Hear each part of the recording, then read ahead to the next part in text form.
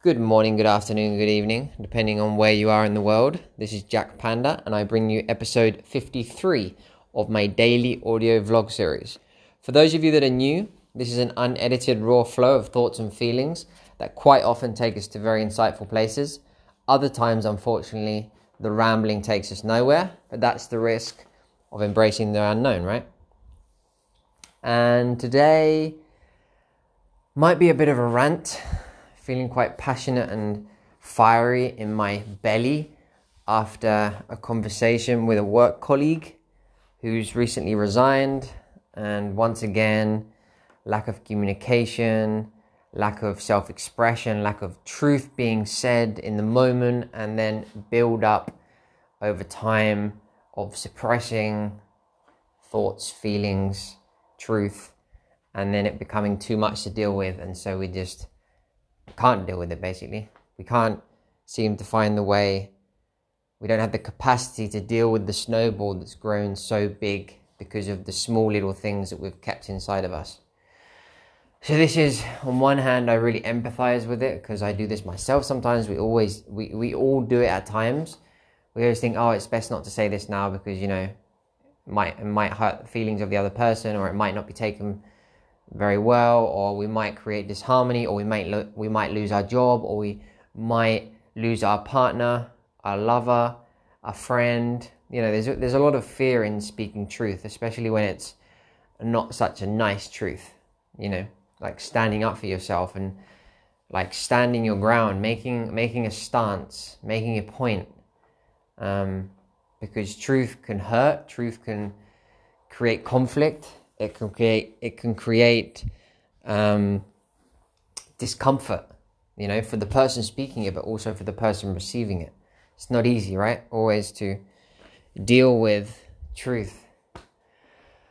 So I was listening to this woman talk. I wanted to hear her side of the story. I like to listen to everybody's side of the story, and then I don't know. You can always see a pattern, or you can try and empathize with both sides. I've always personally been caught in the middle, or stood in the middle of two people that are not kind of getting along. They're not getting along, and I end up in the middle, and then I'm talking to one, I'm talking to the other, and I'm trying to build that bridge, right? I've always been put in the middle of 2, 3, or multiple people to bridge that gap and try and create more communication. And it's not easy because you can easily fall into bias and taking someone's side, empathizing too much and then being on someone's side rather than being in the middle and trying to empathize with both, but also giving both constructive feedback. And I don't know, it's not an easy thing, right? To just receive someone's information and give them absolute outsider, impersonal feedback on what you see and what you feel, no matter what. Like, how often do you get proper, honest, constructive feedback from someone? And how hard is it, or how hard do you find it to find someone that you can open up to? For some reason, people have found it easy to open up with me. I remember on my travels, I'd couch surf, I'd stay with different people along the way, and within an hour they were telling me about, traumas and stuff in their life and situations that, they then told me that they'd found it hard to talk about. And I don't know, I've almost felt that I'm like a undercover therapist, even though that's could be a bit of an ego trip. But sometimes I feel like, I'm just there to listen and give feedback, and I love to listen. I'm genuinely interested and genuinely care. And if I can just be that rock that listens and then bounces back feedback, that's cool, no? If I can give that back to people, if that's a skill that I have, and I can hold that space and facilitate feedback that's as unbiased as possible, then why not? But yeah, I'm in this situation at the moment, and this lady in the team, she's resigned, and at the same time, there's this mirror for me. in all situations, even if I'm facilitating and being that bridge, there's always something for me to look at as well. And that helps you get rid of bias. Like, you really look at the situation, like, why am I in this situation? Am I the altruistic one helping everybody or helping these two people? Or is there something in this situation that I found myself in the middle of, something to do with me as well? You know, what can I learn from it? What can I take away? And, you know, I was talking to her about communication and how when she was in the workplace, in the kitchen in this case, she was feeling uncomfortable. She was feeling belittled. You know, when I personally, as a chef, for example, or whatever profession it is, you're in the workspace and your boss is not necessarily a specialist in that field. Like many bosses or restaurant owners that I've worked for, they don't know the kitchen. They don't know how long things take. They don't have the knowledge or the experience. So they have a lot of assumptions and a lot of projections. And unless, as a chef, you stand up and say, look, this is not going to work this way, we need to do it this way. You know, unless you understand that you are the specialist, you are the chef in this case, or you are the mechanic, and the entrepreneur, the business owner, is the one that answers to you. Yeah, it's not the other way around. It's not the other way around. So many times have I seen chefs or specialists in their field just take orders and not express their opinion, not realize that they have power, their opinion, their voice has a weight, and it's important, it's vital for them to speak up, and when they do, of course, they are listened to most of the time, not always, because a lot of business owners are a bit stubborn and blind and think they're always right. But if you approach them in a nice manner, in a truthful and calm manner, not emotional, if you leave it too long and the snowball gets too big, then you're probably going to explode and be emotional, and they're not going to be able to take your shit, and they're going to say, you know what, fuck that, you know, and it's just too much to deal with. But if you express your truth in the moment, if you're at a meeting and you hear something that you don't agree with and you voice it in a calm, constructive manner, then why wouldn't they listen?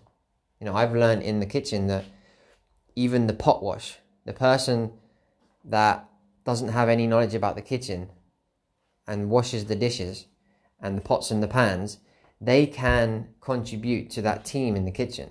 You know, they have a position in that kitchen that nobody else has, right? So they could spot something in the service, or, you know, how the waiters deliver the plates, or how they take them from the kitchen, or something. I don't know, I'm just making this up, right? But they could see something, they could have an idea or a suggestion, a creative, constructive solution to a problem that the other chefs can't figure out. Like, everyone's valid in the team, everyone has a voice. And this is something that I've struggled with in the kitchen, is this hierarchical, patriarchal dictatorship downwards from the top. Hierarchy is needed, a leader is needed, but a leader needs to make everybody feel involved, and not only make them feel like that, but involve them, because it's also to their benefit. It's a win-win. It's like, I can't stress it enough. Communicate, allow others to speak. Don't just expect people to speak their truth. You've also got to be approachable. It's a two-way thing. You've got to create a space for them to express themselves as well. Don't expect them to come up to you and just tell you how they feel and what they think. Because if you're not approachable and open, you know, certain people just are not approachable, or very hard to approach. So it's a two-way thing. It's always looking at both sides and just doing your best, you know, doing your best to express your truth. And if you're a leader or a boss, trying to create that space for your team to feel important, to know that they are important in decision making, and they're contributing, and they belong, and they feel part of, even though the leader is going to take the final decision, but they were part of the co-creative process of reaching that solution. And it's benefiting for all, you know, it's a win-win-win all around. So yeah, that's my rant for today. Communication, transparency, self-expression, speaking your truth.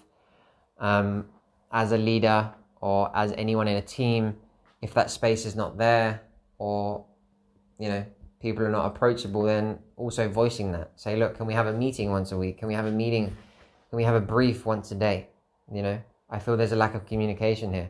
I feel like there could be a lot more creative solutions if we came together and did a mastermind and brainstormed together, you know? Yeah, that's it. We're in this shift, I think. And it's not about going totally matriarchal. You know, that could be chaotic. This is about finding a balance between the masculine and the feminine. Yeah? Too long have we spent... I think we've spent a long time in extreme masculine. My fear is that it's going to go totally the other way as we do like extremes and experimenting with them, including myself. But finding that balance between the masculine and the feminine is the key for sure. And anyway, I'm dragging this on. We're over 10 minutes. I hope you enjoyed. I thank you for listening, and please share if you think someone else could get something out of this episode. Speak your truth, guys. It's always worth it. It's always the better outcome in the long term. Thanks for listening. Speak to you tomorrow. Ciao for now.